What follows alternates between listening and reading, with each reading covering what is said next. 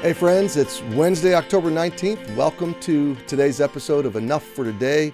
I'm happy to have my first sweater of the season on, and I'm going to do some pre-recording right now, so you better get used to this orange sweater for a few days. So welcome to Enough for Today. If you're listening on the podcast, I'm sorry you can't see this orange sweater. So it's Wednesday midweek, and I hope you've had a good week so far. My week has been incredibly challenging and busy, but also blessed. We are looking forward to groups tonight at Emmanuel. If you haven't registered for a group, there's still time to do so. Come jump into these studies. There's so many opportunities to grow in God's grace. In the main auditorium, we are deep diving into the book of Micah. And so come with your Bible and with your notepad. We've got outlines to hand out, but Pastor Stephen and I are sharing this study. I'll be teaching tonight's lesson, and I'm really excited about it. We're gonna get through chapter 1, and it's gonna blow your mind what's in chapter 1 when we dig, because at first glance you just don't catch what's really going on. But if you get your mind back into ancient Israel and you get settled into the land as an occupant of ancient Israel, then this chapter just pops with meaning and with depth and with nuance. And so every now and then somebody will ask me, so do you guys, really get deep at Emmanuel? And I never know what they mean by these questions. And usually the cynicism or the criticism comes from people that have never heard one single thing that we teach as a church. But typically we go through the Bible and we don't leave any of it out. And we don't avoid the hard places, we just understand them. And I just happen to believe that all the hard places are there to shine a brighter light on the good places. So I'm not afraid of any of the Bible, and you shouldn't be either. It's all God's word to us. But somebody said recently, well, we know you're not skipping any hard parts of the Bible if you're going to jump into one of the most obscure Old Testament prophets in some of the most obscure passages of Scripture. I love it, and I want you to love it. So join us tonight. If you don't already have a class, join us in the auditorium, or that's the class that'll be live streaming. So it's already, lesson 1 is live streamed last week. If you really want to get a sense of what all the prophets are, all of the Old Testament prophets, go back and watch last week's lesson, catch up with us on the podcast, and then join us tonight at 7. So we're in Psalm 64, and I've eaten up too much time, and I apologize. But we are listening to David do spiritual battle against his enemies, again, with God. We covered the first 2 verses yesterday. Hear my voice, O God, in my prayer. Preserve my life from fear. We talked about the significance of being preserved from fear of the enemy. Hide me from the secret counsel of the wicked, from the insurrection of workers of iniquity. Now, look at verse 3. Who whet their tongue, or they sharpen and prepare their tongue like a sword. So David's enemies are using their words to pierce, to destroy, to divide, like a sword would be used to do.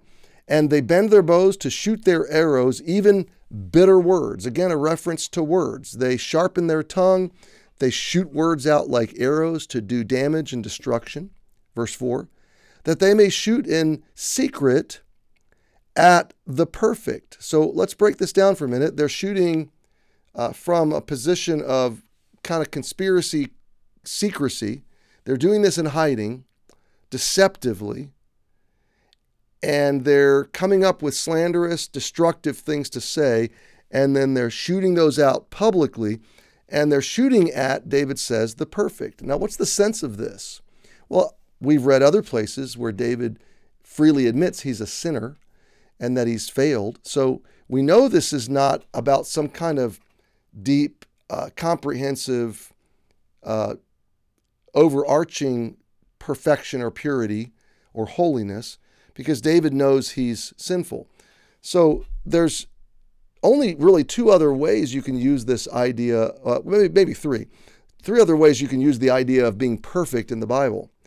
The second way would be that I'm receiving imputed perfection. So I'm sinful, but Jesus was perfect, and he loans me or imputes to me his perfection in exchange for my sin. So there's a trade there, and that's judicially acceptable in the sight of God. You have a perfect Savior who gives you his perfection, and he takes your sin, absorbs your crimes. That imputed perfection gives us, you might call that judicial perfection. It's an exoneration for someone who doesn't deserve it, and only by mercy. So there's actual perfection, pure, perfect holiness. There's the judicial perfection of being imputed with perfection.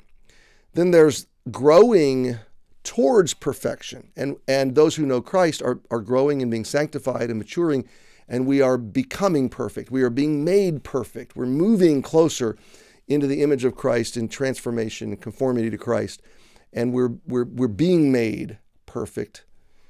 There's one other way to use this idea of perfect, and that's a contextualized, localized kind of perfection.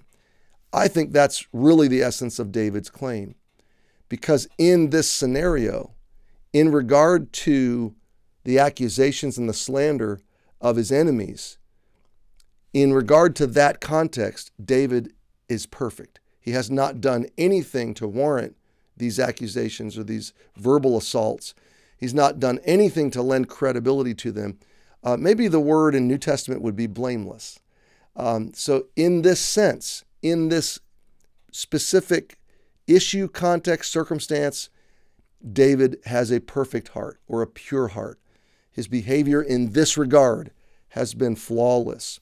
And I think that's what he's referencing. So one other takeaway I want to lift out of this, and it's one thing to put ourselves in the position of the author looking at the enemies, and we all have enemies, and God has enemies, and we're in spiritual battle every day, so that's a fair way to look at this.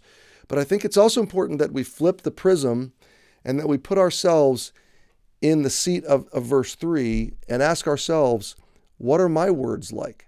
How do I use my tongue? Are my words more like apples of gold and pictures of silver, a word fitly spoken, communications that edify, speaking words that edify and encourage and uplift? Do I use my words to communicate grace, mercy, compassion, admonition, encouragement, exhortation? Or are my words more like sharpened swords that divide and pierce and draw blood and inflict pain? Are my words more like arrows that dart out with no chance to retrieve them, and they land and they hurt and they destroy? And I just want to land here today that we've all been given the power of our words. And as David's enemies were using their tongues and their words as great destructive forces, James tells us that our tongue is not able to be tamed, okay? Short of the mercy and grace and power of the Holy Spirit at work in our lives, no man can tame the tongue.